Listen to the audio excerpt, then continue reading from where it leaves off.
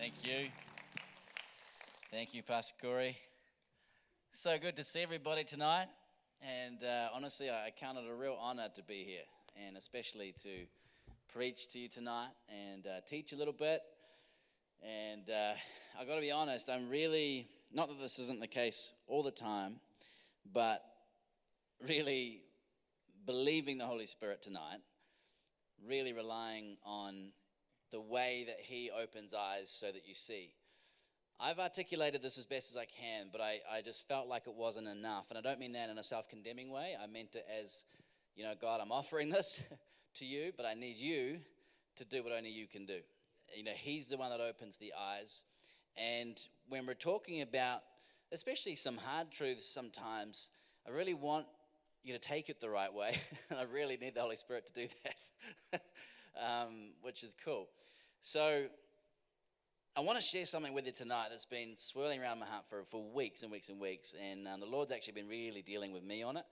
And, you know, sometimes, I don't know, maybe it's kind of a, you know, when the Lord, I don't know about you, but when you go through the discomfort of, you know, the Lord convicting you about something, I feel like you have to too. Just because He's done it to me, I can share it, right?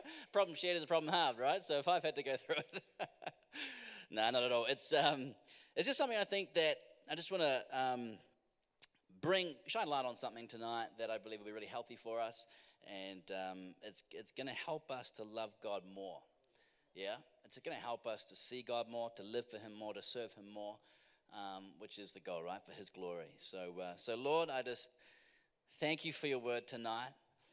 I just surrender myself to you, Lord. I pray that you would take these words, that your word would go out. You would open eyes, that your truth from your word would be what prevails tonight. Lord, that we would be exhorted, that we would be lifted up in you to serve you better, Lord, and to know you more and to love you more and to have a better revelation of your love for us and the authority you've given to us to fulfill the Great Commission and to walk out the call and the plan you have.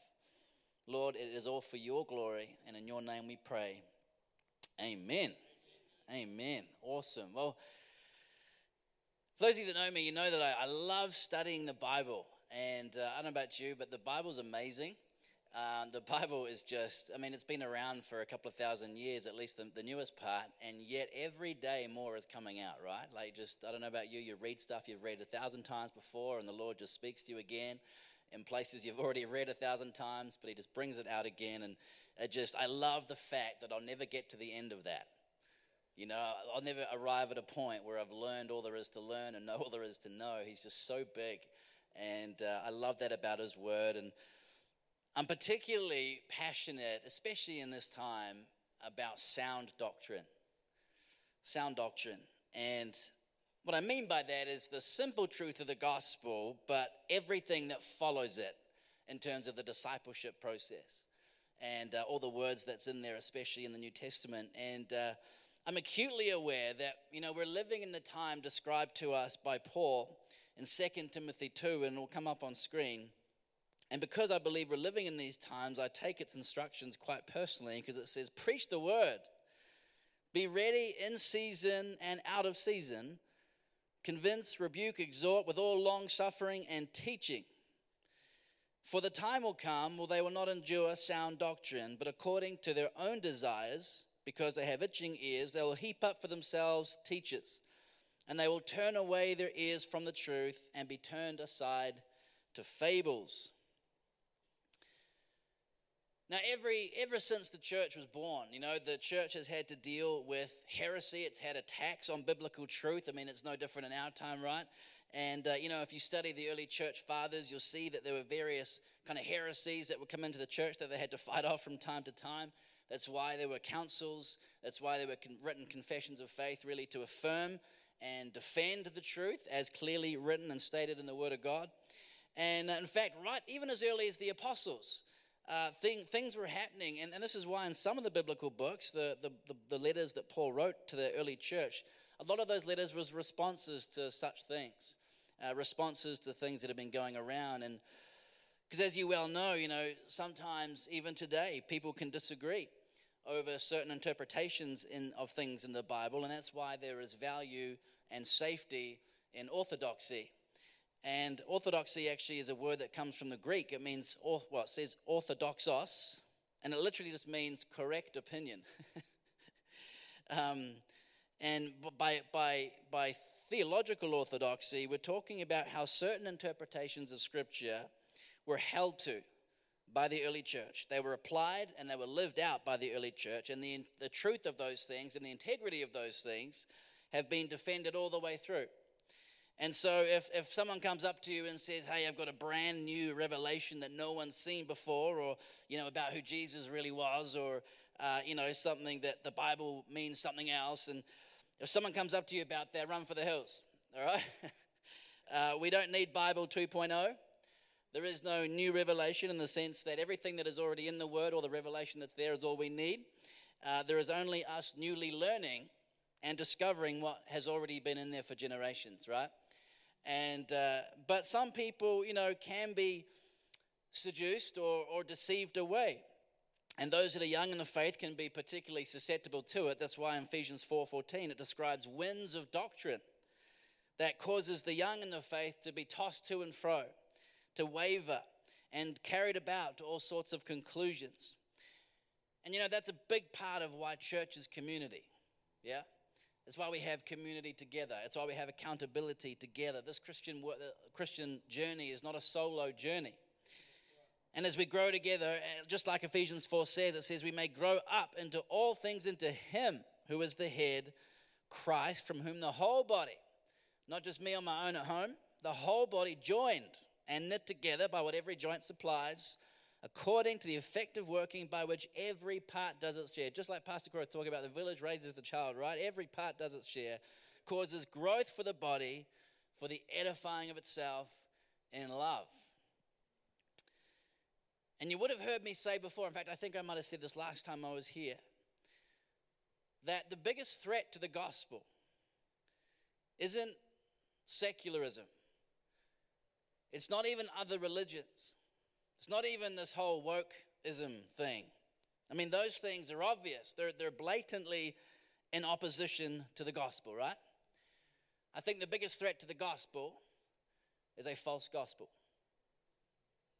A false gospel. Galatians 1:6-9 says, I marvel, this is Paul talking to the Galatians, I marvel that you are turning away so soon from Him who called you in the grace of Christ to a different gospel, which is not another, but there are some who trouble you and want to pervert the gospel of Christ. But even if we or an angel from heaven preach any other gospel to you than what we have preached to you, let him be accursed. Wow. In verse 9, as if that wasn't kind of blatant enough, he said it again. As we have said before, so now I say again, if anyone preaches to you any other gospel than what you have received, let him be accursed. Wow, that's a strong statement. Very serious statement to make, would you agree?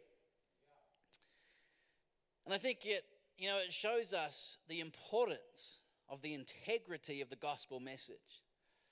But it also shows us that it can be distorted at times, and we know it can. In fact, we even saw that in Genesis 3, right? The enemy tries to hijack the word. And the heresies that the early church had to deal with were heresies that arose because there were certain things in the immediate surrounding culture that some people were trying to mix in to their Christianity. They were trying to mix it in and keep it in with their Christian living.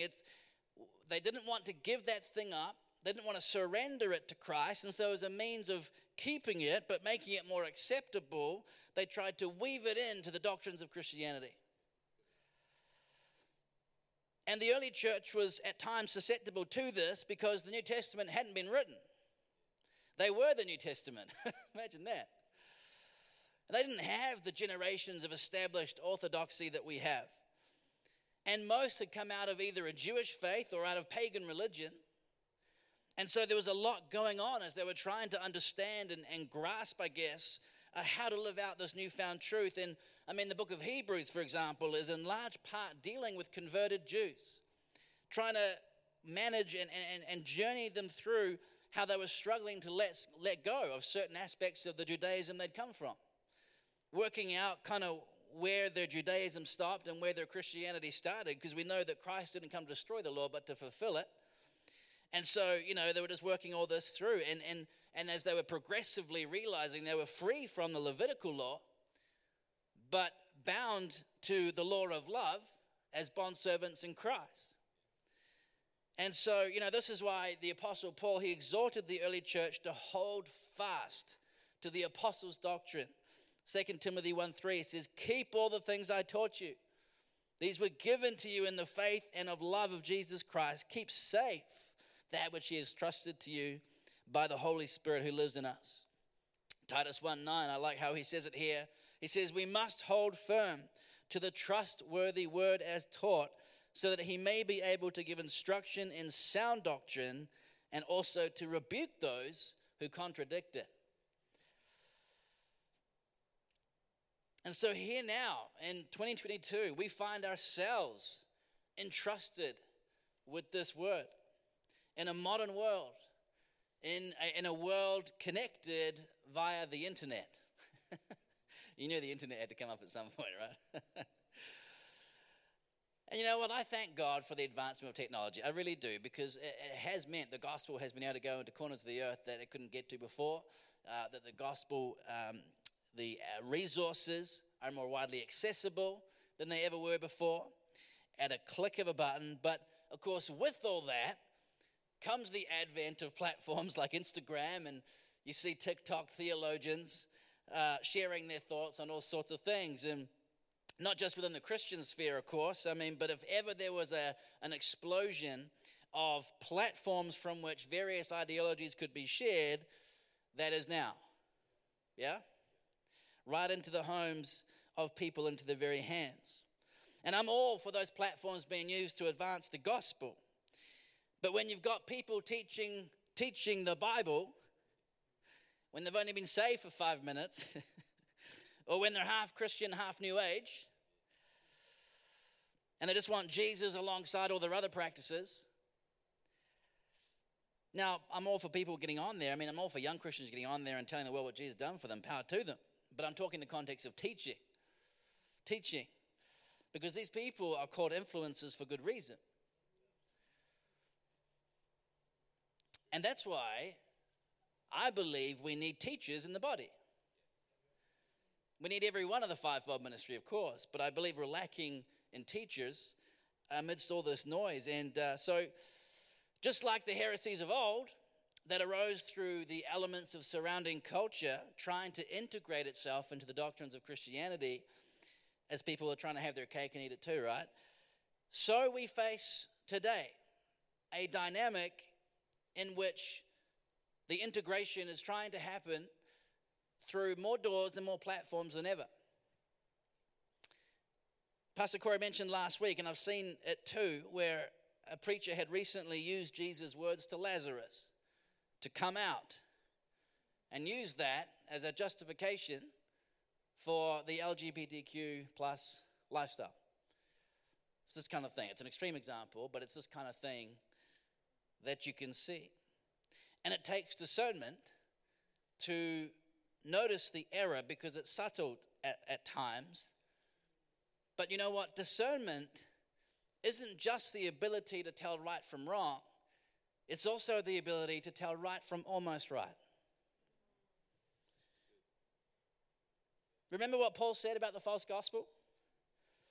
Turning away so soon from him who called you in the grace of Christ to a different gospel, which is not another. But there are some who trouble you and want to pervert the gospel. So not another gospel, like a completely different message, because that's too easy to recognize. But it's a perversion of the message we have, something close but not quite. And from my observations of watching TikTok theologians and the like, the subtle but oh so significant error in today's context that I would call a false gospel is a gospel that is self-centered. A gospel that is self-centered, where the emphasis is more on us than it is on Jesus. Now, don't get me wrong, we feature, but the central figure of the scriptures is not us, it's Jesus. It's Jesus. It always has been, and it always will be. But there's a self-centered gospel that is permeating in places. A Jesus that exists to help meet my needs. A God who exists to fulfill my desires. Now here's the thing. He is the only one who can meet your needs. He is the only one who can fulfill your desires. But my fulfillment is not the point. My fulfillment is not the point. His glory is. The true gospel and the process of discipleship is not a call to self-fulfillment. It is a call to self-denial. It's all through the New Testament. Last time I was here, I preached on the anatomy of temptation, and you might recall how I said the enemy disguises submission to himself under the guise of personal autonomy. What do I mean by that? He never asks us to become his servants. Never once did the serpent say to Eve, I want you to make me your Lord. He just got her to serve herself. See, the shift in commitment isn't from Christ to evil, it's from Christ to self. And instead of his will be done, it's my will be done. And that is the essence of sin. And how did the enemy do it? He didn't come up with a new word. He just twisted the one that was there. He perverted it. In fact, in the very original sin, Lucifer's sin, detailed for us in Isaiah 14, you can read on the screen, how are you fallen from heaven, O Lucifer, son of the morning? How are you cut down to the ground, you who weaken the nations? For you have said in your heart, I will ascend into heaven. I will exalt my throne above the stars of God. I will sit on the mounted congregation on the farther sides of the north, and I will ascend above the heights of the clouds. I will be like the Most High. What do you notice about that passage? I will, I will, I will, I will. The essence of sin. 2 Timothy 3:1 says, but know this, that in the last days, perilous times will come. And of all the perils he could mention, he mentions this first. For men will be lovers of themselves. And in today's culture that is absolutely steeped in self-obsession, am I right? I mean, it's all about self. It's all about self-expression, self-fulfillment, self-help, self-identity, just self. It's no wonder mental health is at an all-time high. Yeah, and I'm sensitive to the fact there's multifaceted reasons for that, but gosh, it might help if we would take our eyes off ourselves for 5 minutes. Come on now. Fix our eyes on Jesus. I mean, the only fruit of the spirits that I see that has anything to do with self is self-control. No wonder the scriptures tell us to fix our eyes on Jesus, to set our minds on things above. It is the complete antithesis of self. This is the gospel. Jesus came to set us free from that. But anyway, in this kind of self-obsessed culture that's around us, we must guard that the self-focus isn't creeping in to the way we preach and share and think of the gospel. I mean, look how easily the prosperity gospel has taken off in Western churches. And by that, I mean its more extreme proponents. There's obviously truth in it. I do believe God wants us to prosper. But there are some extreme proponents of that. You know, all about living your best life now. I don't know if, I'm not going to name names. But living your best life now. I've heard it said that if you really want to live your best life now, you will. Did you catch that? If you're really all about living your best life now, it will be. Come on. We're living for eternity. And the prosperity gospel at its gross extreme is offering us everything the devil offered Jesus in the desert. And Satan used the word to do it. It's just Babylonian culture dressed up as Christian theology. Now, I don't have a problem with prosperity. I don't believe God does either, because there's truth in it. I mean, there's plenty of verses we could read. Beloved, I pray you may prosper in all things, even as your soul prospers. So there's no problem with the people of God prospering, especially in the ways of righteousness. But it's just that me having lots of nice material stuff isn't the point of the Great Commission. That's all I'm saying here. But the way some people preach it, you'd think it was. Prosperity is part of it, but it's not the point of it. By the way, material prosperity can be a powerful way to further God's kingdom. It absolutely can. But prosperity is the byproduct, not the purpose. And it can be the byproduct if it serves your God-given call. But prosperity itself is not the pursuit. The pursuit is of Jesus, the person of Jesus and his glory. But when prosperity becomes the emphasis through which we preach the gospel, then it becomes a self-centered gospel, and it becomes all about me and me using the vehicle of the kingdom to get what I want. And this is where deception can creep in, because when we get too used to that, and when we conflate the gospel as being equal with me getting all the things I want, then I pray to God that anyone who's in that dangerous position would wake up and realize that after all this time, those of us maybe that were thinking we were pursuing Jesus, we were actually just pursuing our own fleshly desires, but dressed up in Christian wrapping. We were pursuing the byproducts of the faith and not Jesus himself. Church, I mean this in all love, but if we are not consumed with the glory and the honor and the wonder and the beauty and the magnificence of Christ, if we're not consumed with loving him, serving him, obeying him, submitting to him, exalting him, proclaiming him, worshiping him, confessing him, then we're only here for the byproducts of that which is attached to him. Worship Christ for Christ's sake. He is worthy. He is worthy. If nothing else came with him, if he did nothing else but what he's already done, he's still worthy. And he's more worthy than we could ever serve him for, yeah? Come on. He's still worthy. Worship Christ for Christ's sake. He is worthy. I remember, I might have shared this story before, but I remember when I was in my teens at high school, and there was a friend of mine who was the kind of person that just everything seemed to go wrong all the time. Just calamity after calamity after calamity.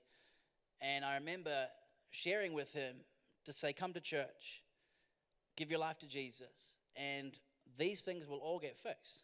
Your life will be better, and all of this will go away.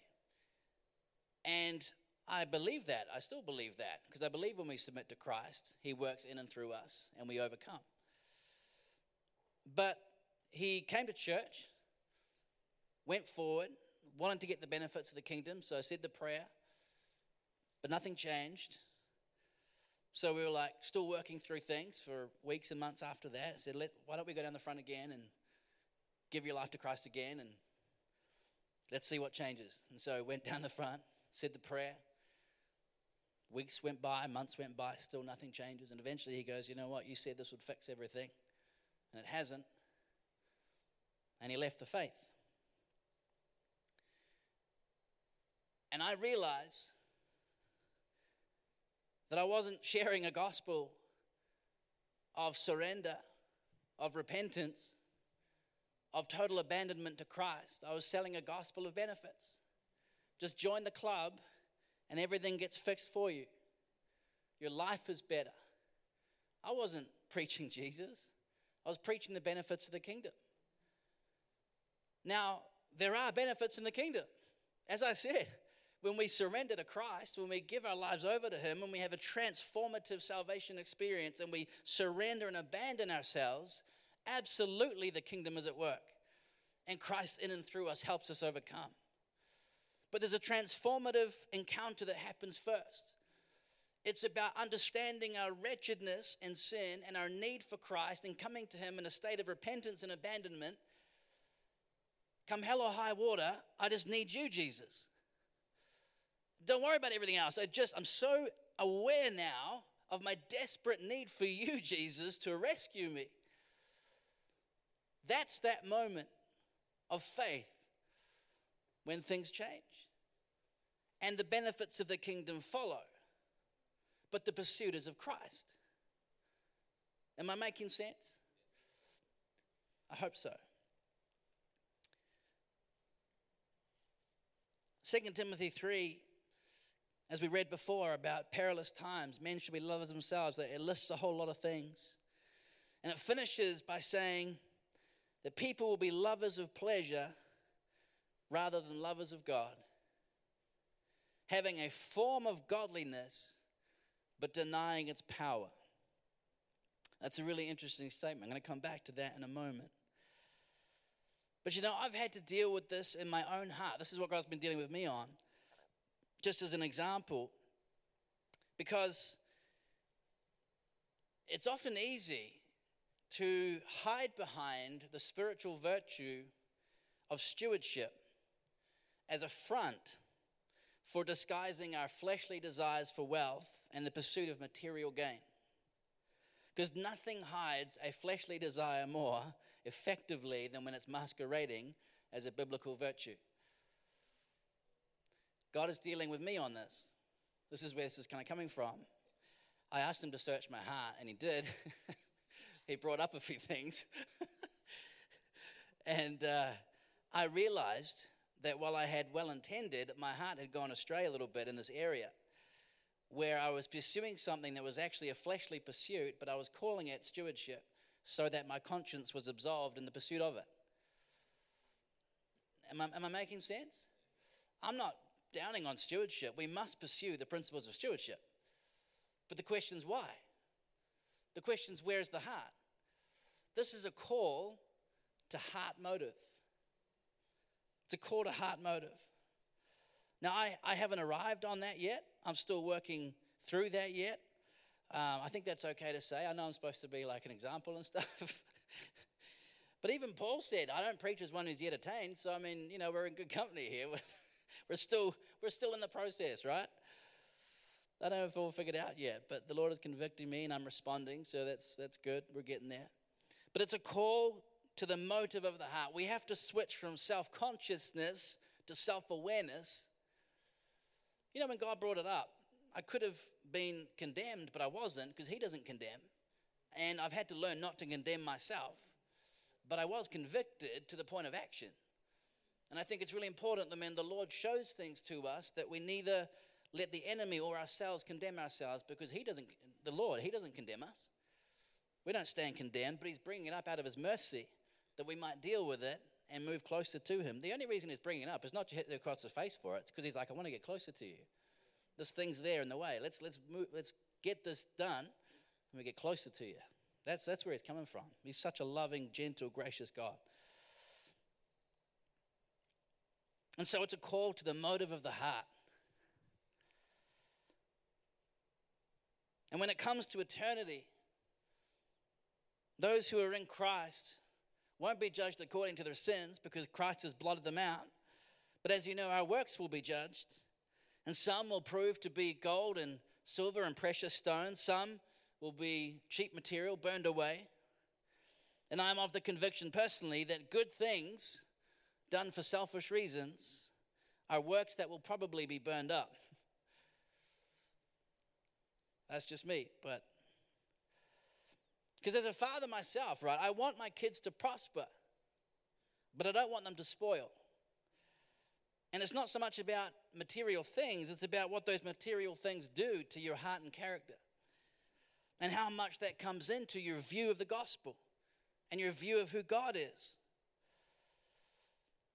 Because my other concern with this kind of self-centered and extreme prosperity teaching is that, it's been preached in parts of the Western world. I think we've here balanced it well, but you can certainly see it online. The internet's such a gateway.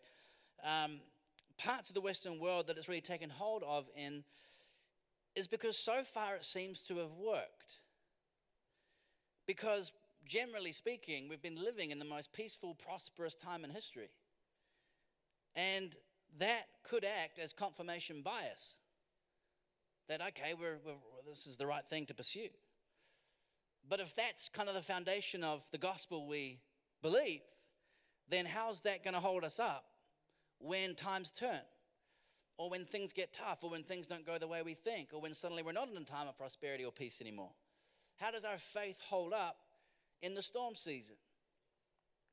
Through suffering and trial. How well equipped does this gospel equip us for suffering and trial? Jesus promised, he promised we'd have trouble in this world.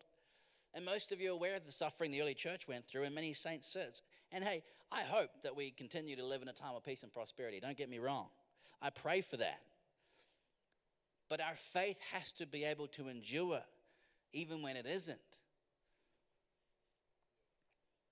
See, when Paul wanted to encourage Christians, he didn't say that their breakthrough was around the corner. He helped them make sense of their suffering in light of the coming Christ. The resurrection and the transformation of all things, that remains our hope, not the temporal situations we might find ourselves in. This is our victory, not victory being the absence of all hardship, but the victory over sin and death. That is our joy, even in the midst of the storm.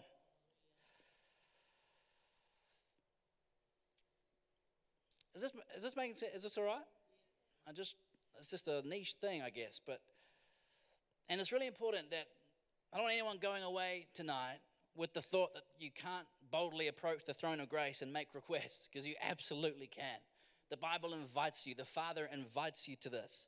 The invitation is open, and it's God's good pleasure to give good gifts to his children, especially when those things and the requests that we're asking for are righteous things to ask for: healing, deliverance, children, peace, joy, all these things. These were things Christ bought on the cross. You best believe he's happy to give them to you. Yeah? That's a real Pastor Joeism right there. I don't know where that came from. Yeah, best believe. Oh, it's catchy. But there are times when we might believe for other things to go a certain way. Maybe a particular job. Maybe a sale of something or a purchase of something. Maybe it's a relationship or whatever it might be. And herein is the subtle difference in the positioning of our faith, which I believe is so important. Because have you ever been in a place, and I know I have, I'll put two hands up for this, where you've ever been disillusioned with God when things didn't go the way you wanted? When you had a picture in mind of how this was all going to work out and it didn't, and you'd been praying for that particular picture to fulfill and it didn't, and then you grow disillusioned with God. I have been there more than once. And while that's understandable in our humanity, I believe where that comes from is an equating of God's favor or blessing or approval based on whether our prayers are answered the way we want them answered or not. Because here's the thing, too often, I believe, our faith is anchored in a certain outcome and not anchored in the person of Christ.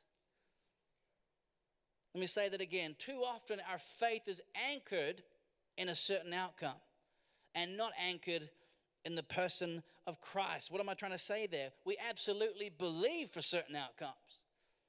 We believe for outcomes, but our faith is anchored in the person of Jesus. And when it's anchored in the person of Jesus, then regardless of how that situation might play out, our faith will not be shaken because it was never anchored in the circumstance. It was never anchored in the outcome. It was anchored in the person of Jesus. And so, yes, believe for the specifics of certain outcomes. Don't get me wrong. But let's make sure our faith isn't anchored in them. Otherwise, our faith is shaken when things don't go our way. Is this making sense? You know what? Our faith won't be shaken because we're not connecting His goodness to how well things are going for us. We're not connecting His character or His favor with how things are going for us. Let me tell you, He is good anyway. He loves you anyway. You are blessed anyway. He is just anyway. You are highly favored of God anyway.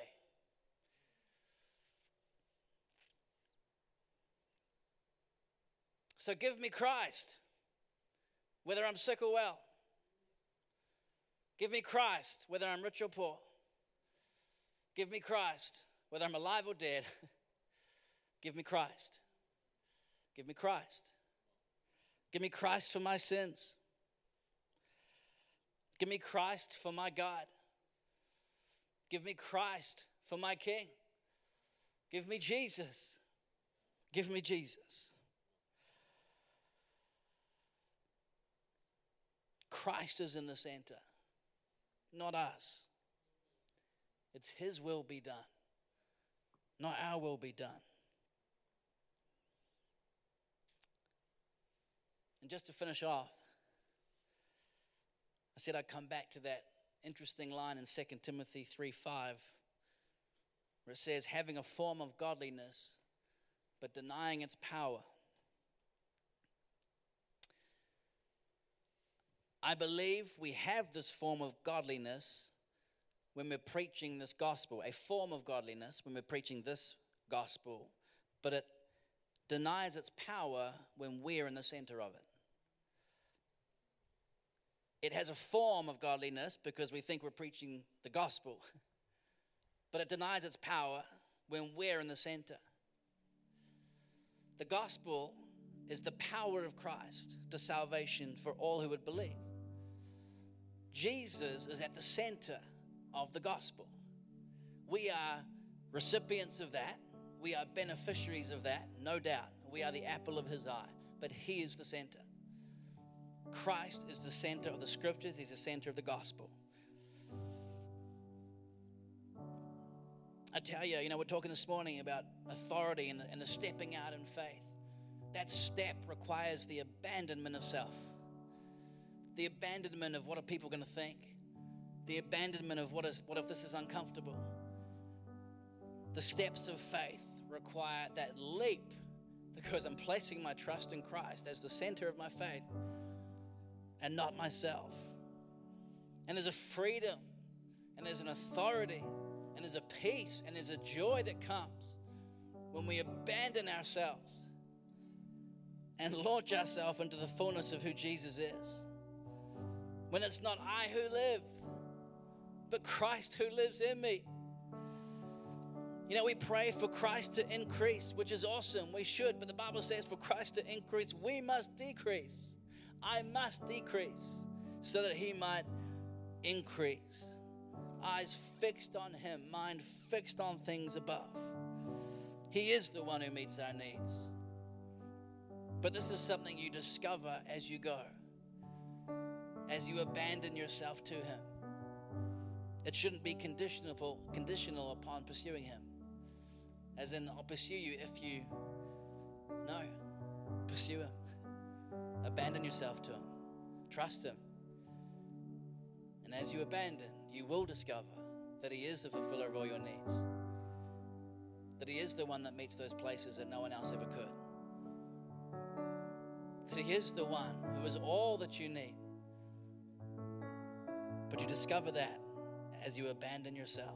The more we die to self, the more His glory is revealed in us. And when we live like that, then no matter what happens, we can be like the apostles who after being flogged, they were flogged. I don't know if you can picture how horrific that actually is. We read over that and just kind of, oh yeah, but think about the experience of what that would have been like. And they went away rejoicing that they were counted worthy to suffer for the gospel's sake. What a perspective. I think if I was flogged today, no matter what the reason, I'd be pretty annoyed about it, to say the least. And yet they counted it all joy.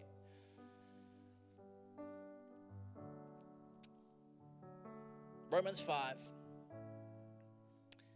Not only that, but we also glory in tribulation, knowing that tribulation produces perseverance, and perseverance character, and character hope. When your faith is anchored in Christ and you've abandoned self, you can glory in tribulation, especially when it's for the gospel's sake. Let me close with Romans 8:18. And this is it right here. For I consider that the sufferings of this present time are not worthy to be compared with the glory that shall be revealed in us. What an eternal perspective. What an abandonment of now and abandonment of self. Incredible. So tonight, I just thought it would be a great idea if we all went through an exercise of asking the Lord to search our heart. It might be uncomfortable. It might reveal some disconcerting truths. But again, He's only bringing them up upon your invitation in order that He will get closer to you and you to Him. That the walk of intimacy wouldn't be hindered by particular things. And so perhaps we could all stand, and we're going to sing a worship song. And as we do, whether you want to just have a time of reflection in your own seat, whether you want to come forward, and we're going to agree together in prayer, but let's allow the Lord to search our hearts, to search our motives, and to say, Lord, flush out of me the things of the flesh. Flush out of me self. Help me to die. Die to self, that your glory might be revealed in me.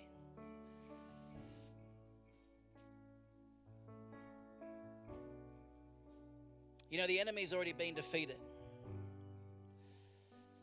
And there's no doubt in my mind that there are times where there's an enemy stronghold in place.